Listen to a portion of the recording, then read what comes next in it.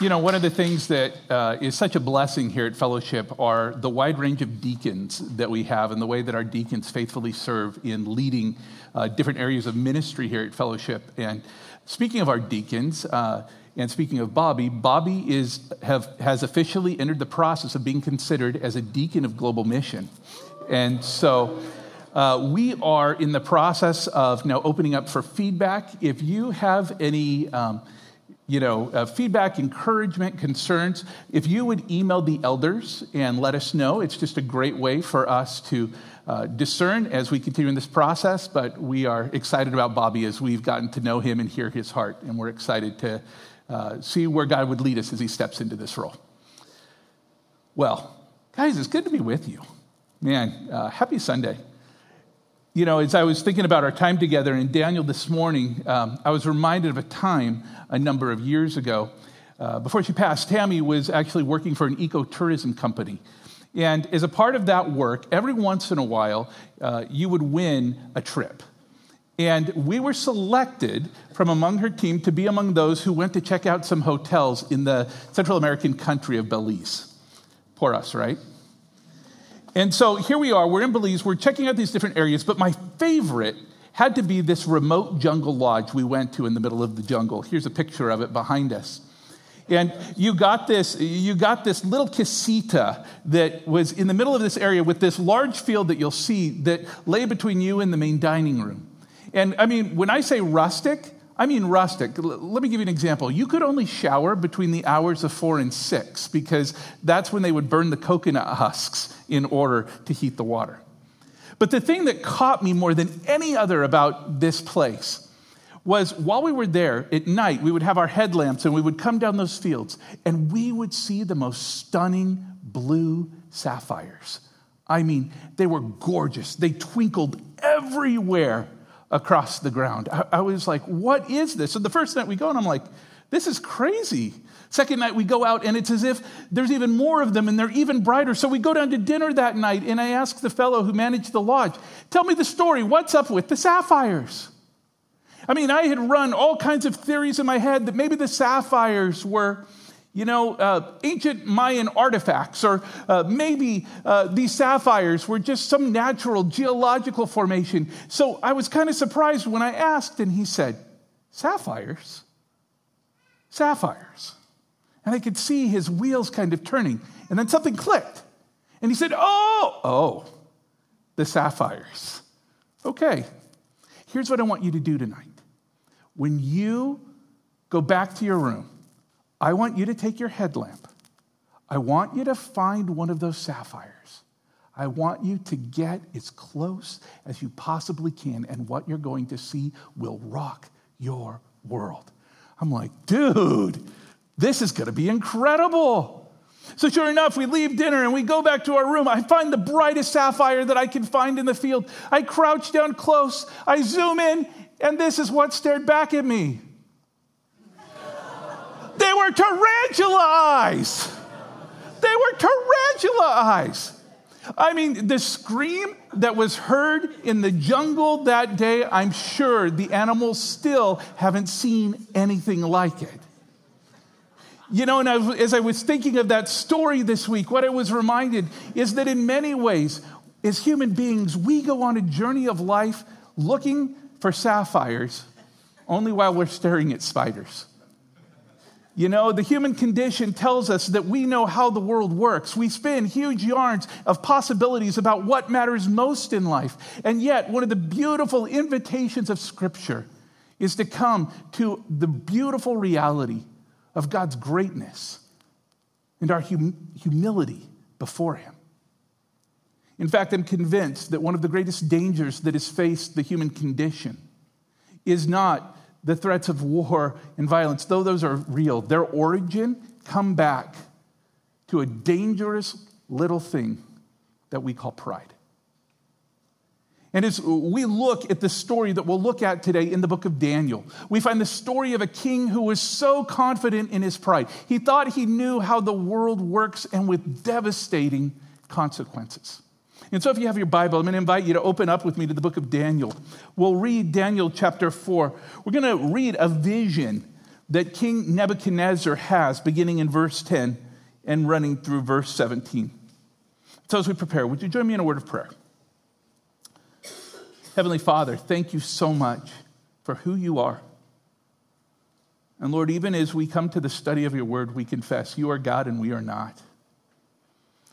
God, I thank you that the power of your word lie not in the speaker, it lie not in cunning of thought or human wisdom, it lie in the faithfulness of God in the presence of the Spirit who stand behind it.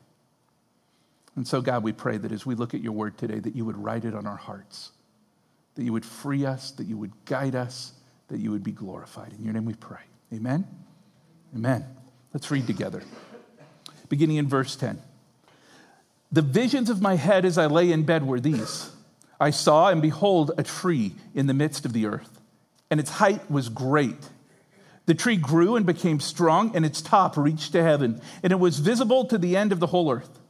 Its leaves were beautiful, and its fruit abundant, and in it was food for all. The beasts of the field found shade under it, and the birds of the heavens lived in its branches, and all flesh was fed from it. In the visions of my head I lay in bed, and behold, a watcher, a holy one, came down from heaven. He proclaimed aloud and said thus, chop down the tree and lop off its branches, strip all the leaves and scatter its fruit. Let the beasts flee from under it and the birds from its branches, but leave the stump of its roots in the earth, bound with a band of iron and bronze amid the tender grass of the field.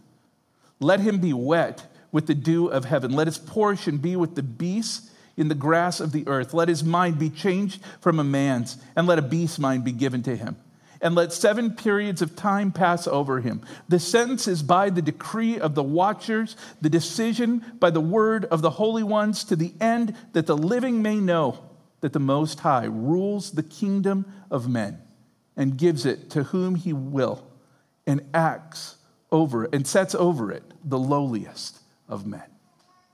Ooh. You know, as we continue on this morning in the book of Daniel, you might recall that we're calling this series The Unshakable Kingdom.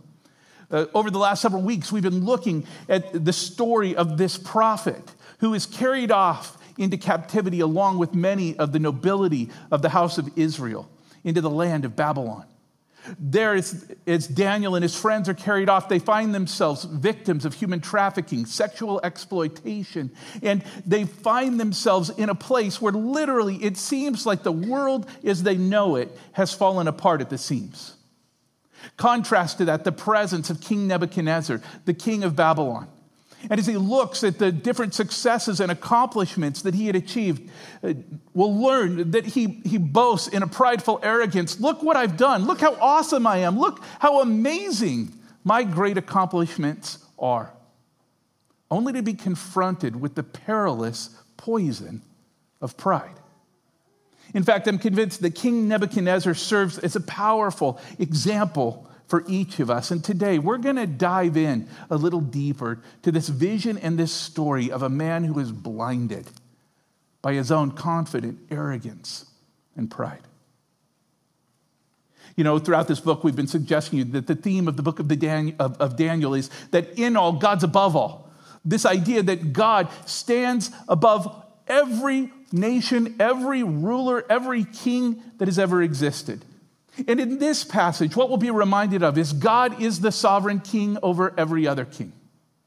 You know, though, if I had to put that in more basic terms, I would simply say this, that God's message to King Nebuchadnezzar, and I'm convinced to us as well, is simply this: life isn't about you. Life isn't about you. And as we look at that reality today, it becomes a powerful opportunity to look at and consider the presence of pride, even in our own lives.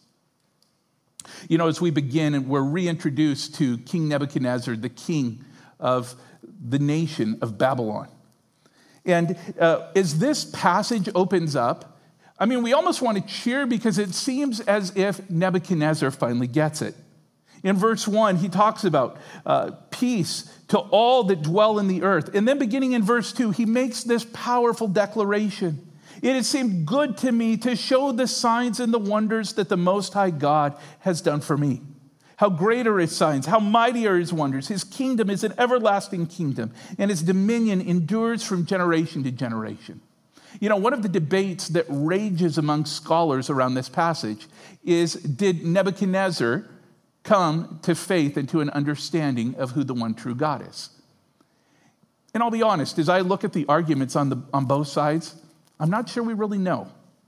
I mean, on one hand, this is the moment where Nebuchadnezzar finally seems to get it right. He makes this confession of who God is. And yet, if you look across the book of Daniel, what you'll see is a pattern of Nebuchadnezzar making these similar kinds of statements.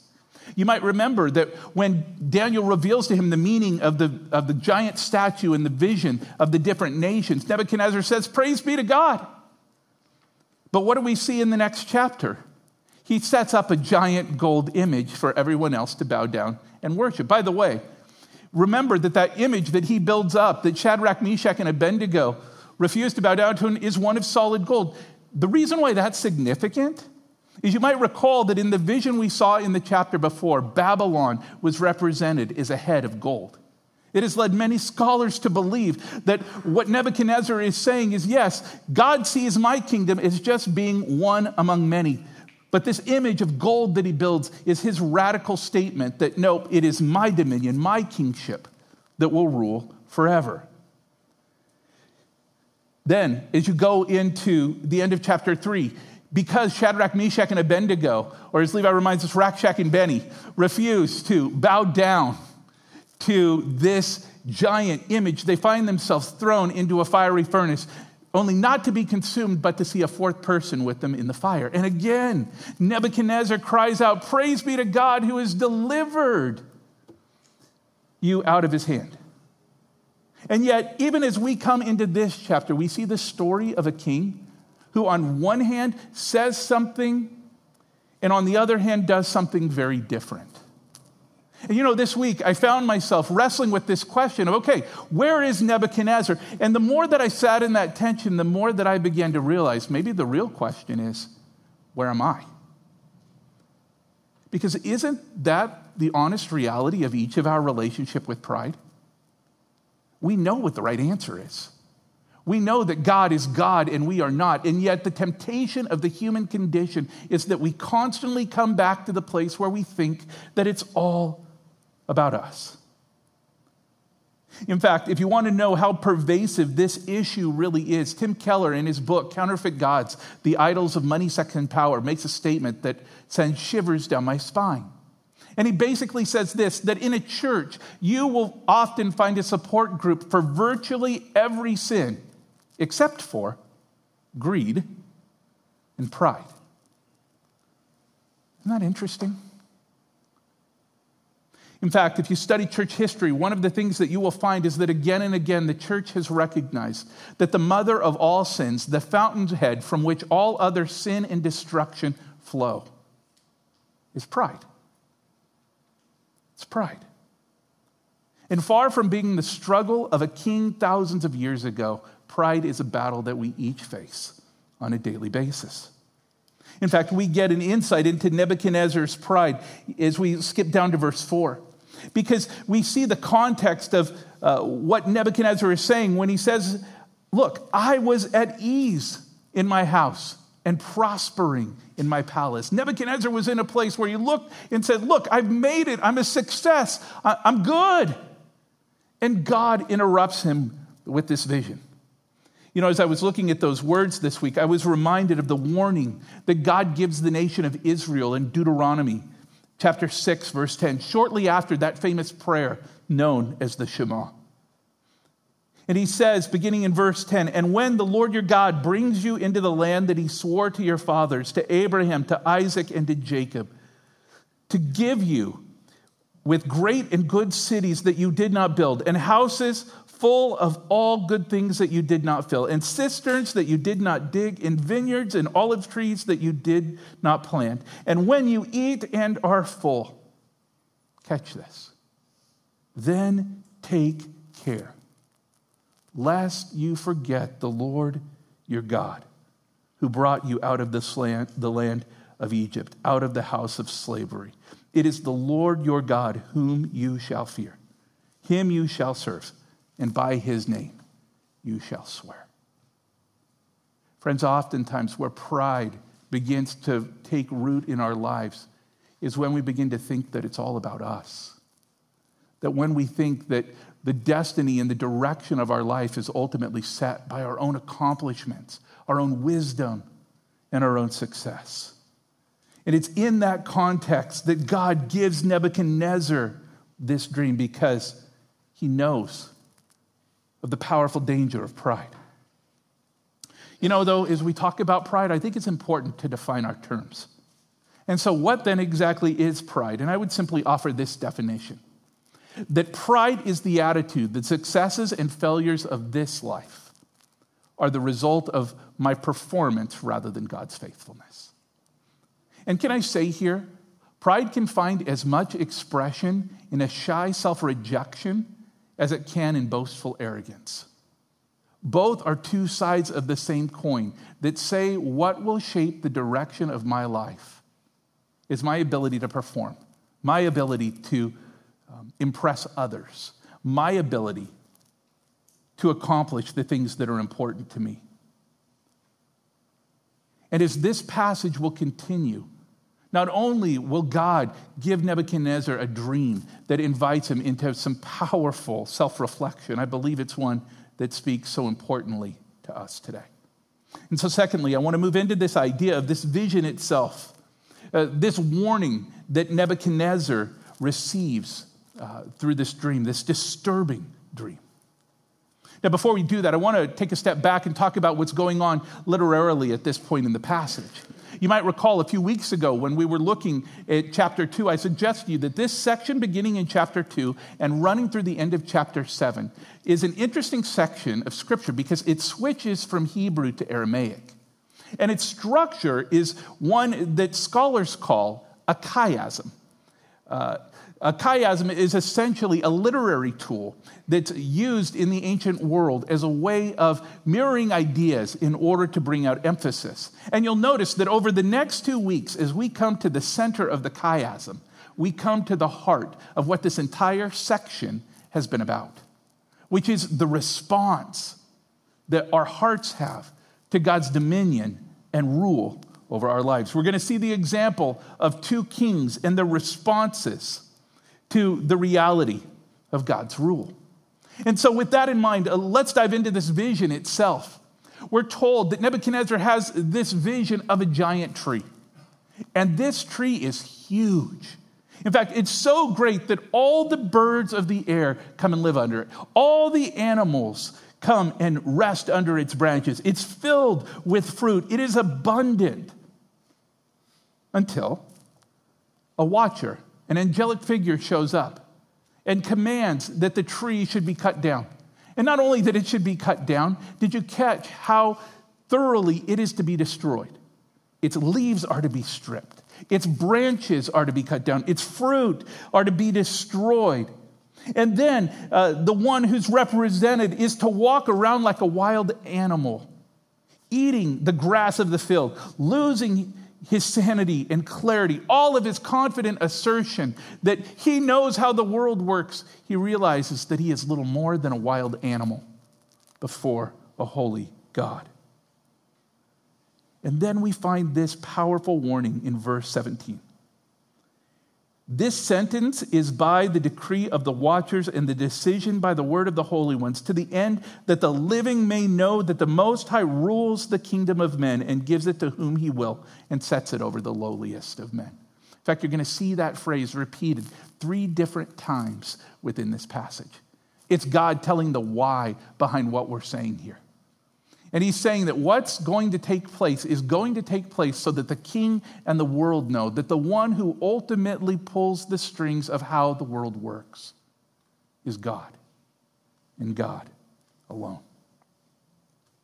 Obviously, Nebuchadnezzar has this dream and he panics. He calls on Daniel.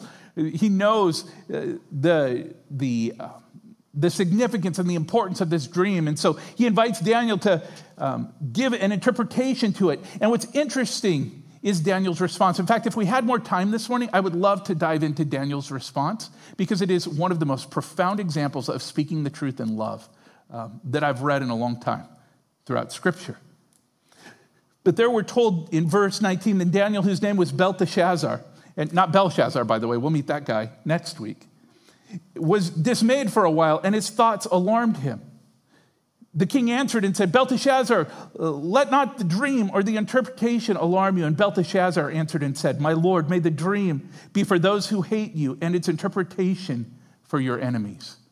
Daniel's compassion is pouring through even for the king. And by the way, can we talk about the one that he is feeling this compassion for? It's the same one that was responsible for his exploitation and trafficking. The forgiveness and grace that is pouring out in this statement is stunning. But he knows there's no mistake. That the tree that was seen is Nebuchadnezzar himself. That God is going to take the kingdom out of his hand and so thoroughly destroy the kingdom that there will be little left. And Nebuchadnezzar will find himself wandering around like a wild beast in the field. But it's interesting because Daniel does something very powerful in verse 27. He gives advice to the king. I mean, think about this for a second. Daniel, a eunuch from an imprisoned people, is giving advice to the most powerful ruler in the world at that time. And listen to what he says. Therefore, O king, let my counsel be acceptable to you. Break off your sins by practicing righteousness and your iniquities by showing mercy to the oppressed, that there may perhaps be a lengthening of your prosperity. You know, as I sat in Daniel's words and advice to the king this week, I realized that in those words are some powerful tools and resources for diagnosing the problem of pride in our own life and responding in humility and brokenness before God. Notice that the first symptom of pride that he reveals is he says, break off your sins by practicing righteousness. Can I suggest to you that one of the signs of how deep the problem of pride goes in our life is marked by the degree to which we are more concerned with self-protection than advancing God's kingdom. You know, one of the things that marks pride is that its primary focus is, how do I protect the things that are important to me? How do I protect a name for myself? How do I hold on to the things that are important to me? In fact, scholars have noted that the anxiety that so often marks our age is because of the messages that call us back to self-focus again and again in the world today. You know, college students, I was thinking about you this week as I was looking at this section, thinking, you know, you are in a season of life when you literally have your entire life ahead of you. The possibilities and the dreams of what the world is going to hold, there are so many options.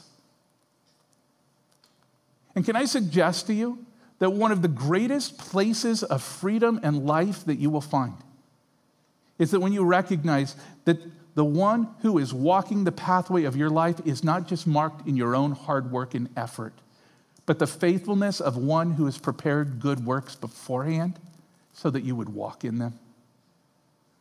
And can I tell you, how tragic would it be?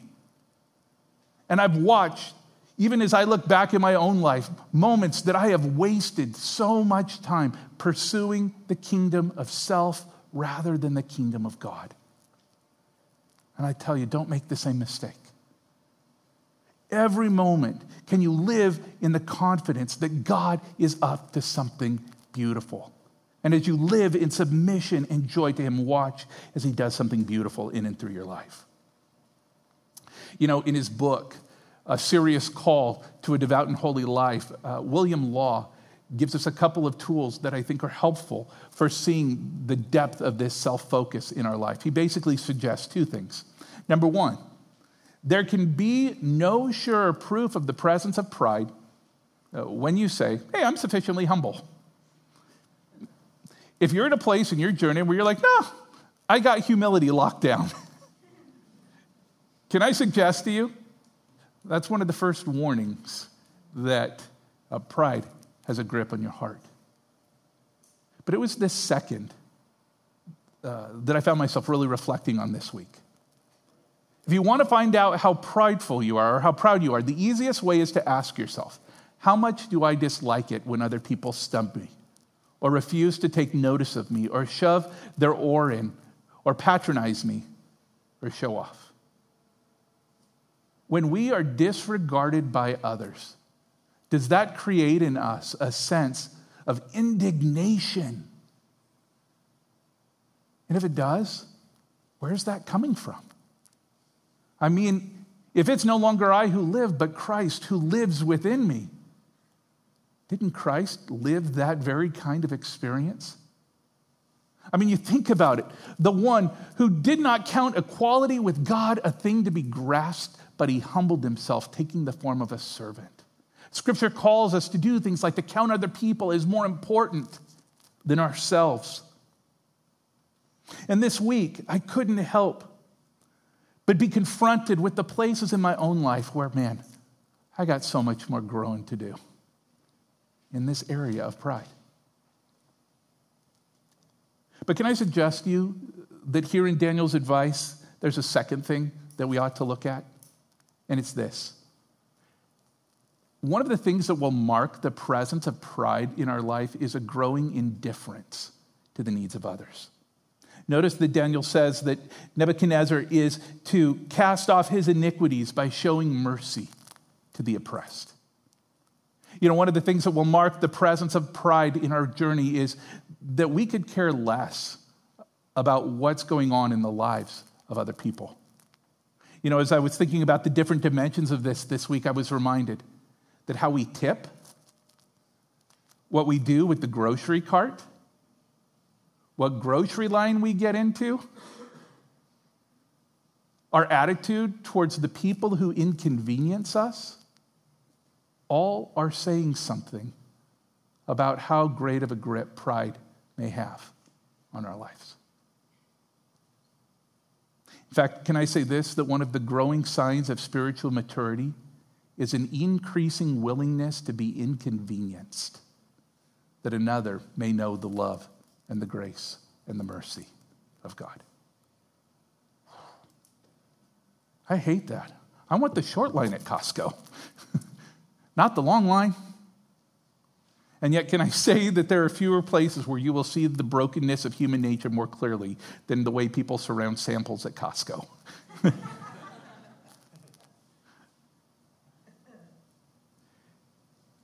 This advice is so powerful, and what's going to happen is we're going to realize that Nebuchadnezzar disregards this call, and therefore he comes face to face with the devastating consequences of pride. In verse 34, we're told at the end of days, I, Nebuchadnezzar, skipping ahead here. So we're told in verse 28 that all of this came upon Nebuchadnezzar at the end of 12 months. He was walking on the roof of the royal palace of Babylon. And the king answered and said, oh, is this not the great Babylon, which I have built by my mighty power as a royal residence and for the glory of my majesty? Guys, just a year prior, he has this dream that absolutely disturbs him, and less than a year later, he's, look how amazing I am. Man, I'm a self-made man. I'm awesome. And instantly, a voice comes from heaven, and the judgment of God comes against him. And there, God tells him that the kingdom is departed from him. And we're told that Nebuchadnezzar, in verse, I need better glasses. In verse 33, that immediately the word was fulfilled against Nebuchadnezzar, and he was driven from among men and grasped like an ox, and his body was wet with the dew of heaven. One of the debates that rages here is what exactly happened. You know, some have even used this passage to suggest that, well, there are werewolves in the Bible. No, there are not werewolves in the Bible. Let's just end that one right now. Because not only is Nebuchadnezzar transformed into one who literally loses his sanity. In fact, there's a diagnosed condition known as lycanthropy that carries out this kind of attitude. But we're told that he is literally brought low to a place where he is incapable of thinking for himself. He's incapable of living in his right mind. The king who called the shots of the entire world is brought low to a place where he is desperately dependent on the provision and the grace of God. And this goes on for 7 years. By the way, as an aside, I think many of us know the stories of people who have followed the path of pride to their own destruction. In fact, I would even say there are few things that rob us of our humanity than the pursuit of pride and the place where it leads. And then in verse 34, after 7 years have passed, Nebuchadnezzar finally comes to his senses.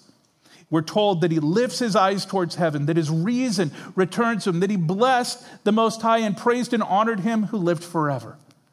Finally, Nebuchadnezzar is humbled to this point where he recognizes that God is God and he is not. And one of the things that I found myself praying as I read this passage this week is, oh God, let me learn from Nebuchadnezzar's experience and not by personal experience. And then he ends in verse 37 by making this powerful statement. Now I, Nebuchadnezzar, praise and extol and honor the King of heaven, for all his works are right and his ways are just, and those who walk in pride he is able to humble. Again, this is one of those moments where it's like, I think Nebuchadnezzar got it. Maybe. I don't know. But maybe that's the wrong question. Maybe the real question is, as I look at the life of Nebuchadnezzar, do I get it? Am I willing to deal with the pride of my own life? You know, ultimately, when we look at this passage, I think the question that we're left with is, am I willing to deal with the presence of pride in my own journey? Where are each of us invited to repent of pride? You know, as an aside, one of the things that I have loved to study is just the history of how God has moved throughout church history. And can I tell you, again and again, I have noted that scholars and historians have pointed out a simple fact, that oftentimes what precedes great movements of God in the world are when the people of God are willing to repent of pride. When we're willing to set to the side the assumptions of God has to do things on my terms and my ways. When we set to the side the assumption that life is all about us, we discover that there is a God who is more faithful than we could ever imagine. And I wonder today, where is God maybe inviting each of us to deal with pride? Maybe for you, pride today looks like the anxiety that you're tossing and turning at night over what the next step in your life will look like. Can you trust in the faithfulness that God is good? He knows what he's doing, and that if we obey him, he'll guide us. Maybe you're here today, and pride looks like the confident assumption, hey, I've made it. I'm good. And God is inviting us to see that today we are as desperate for his grace than in the moment when we first came to know him. Or maybe you're here today, and pride means being willing to be inconvenienced to step into the needs of another. It means to recognize that life isn't about you, and to recognize that God, his call and this mission that we've been invited to is the single greatest invitation of this life. So today, I'm going to invite the worship team to come back up. And as they do, we're going to sing a very well-known song, Be Thou My Vision. And what I love about this song is I think it is one of the ultimate prayers and remedies against pride. A cry that God would be our vision in everything, and we would see him and him alone. And as we prepare to sing that song, I want to give you a moment to simply be quiet before the Lord? Is there some area of pride that he would reveal in your journey today? Would you take that before him? Friends, pride is like a poison that sucks the joy and the life of his kingdom from our hearts. And I pray that by his mercy, he would radically deliver each of us from it today. Oh, friends, may he deliver us from looking for sapphires in the eyes of spiders. May he bring us to a place of humility. And may we know that he and he alone is worth it all. Let's pray.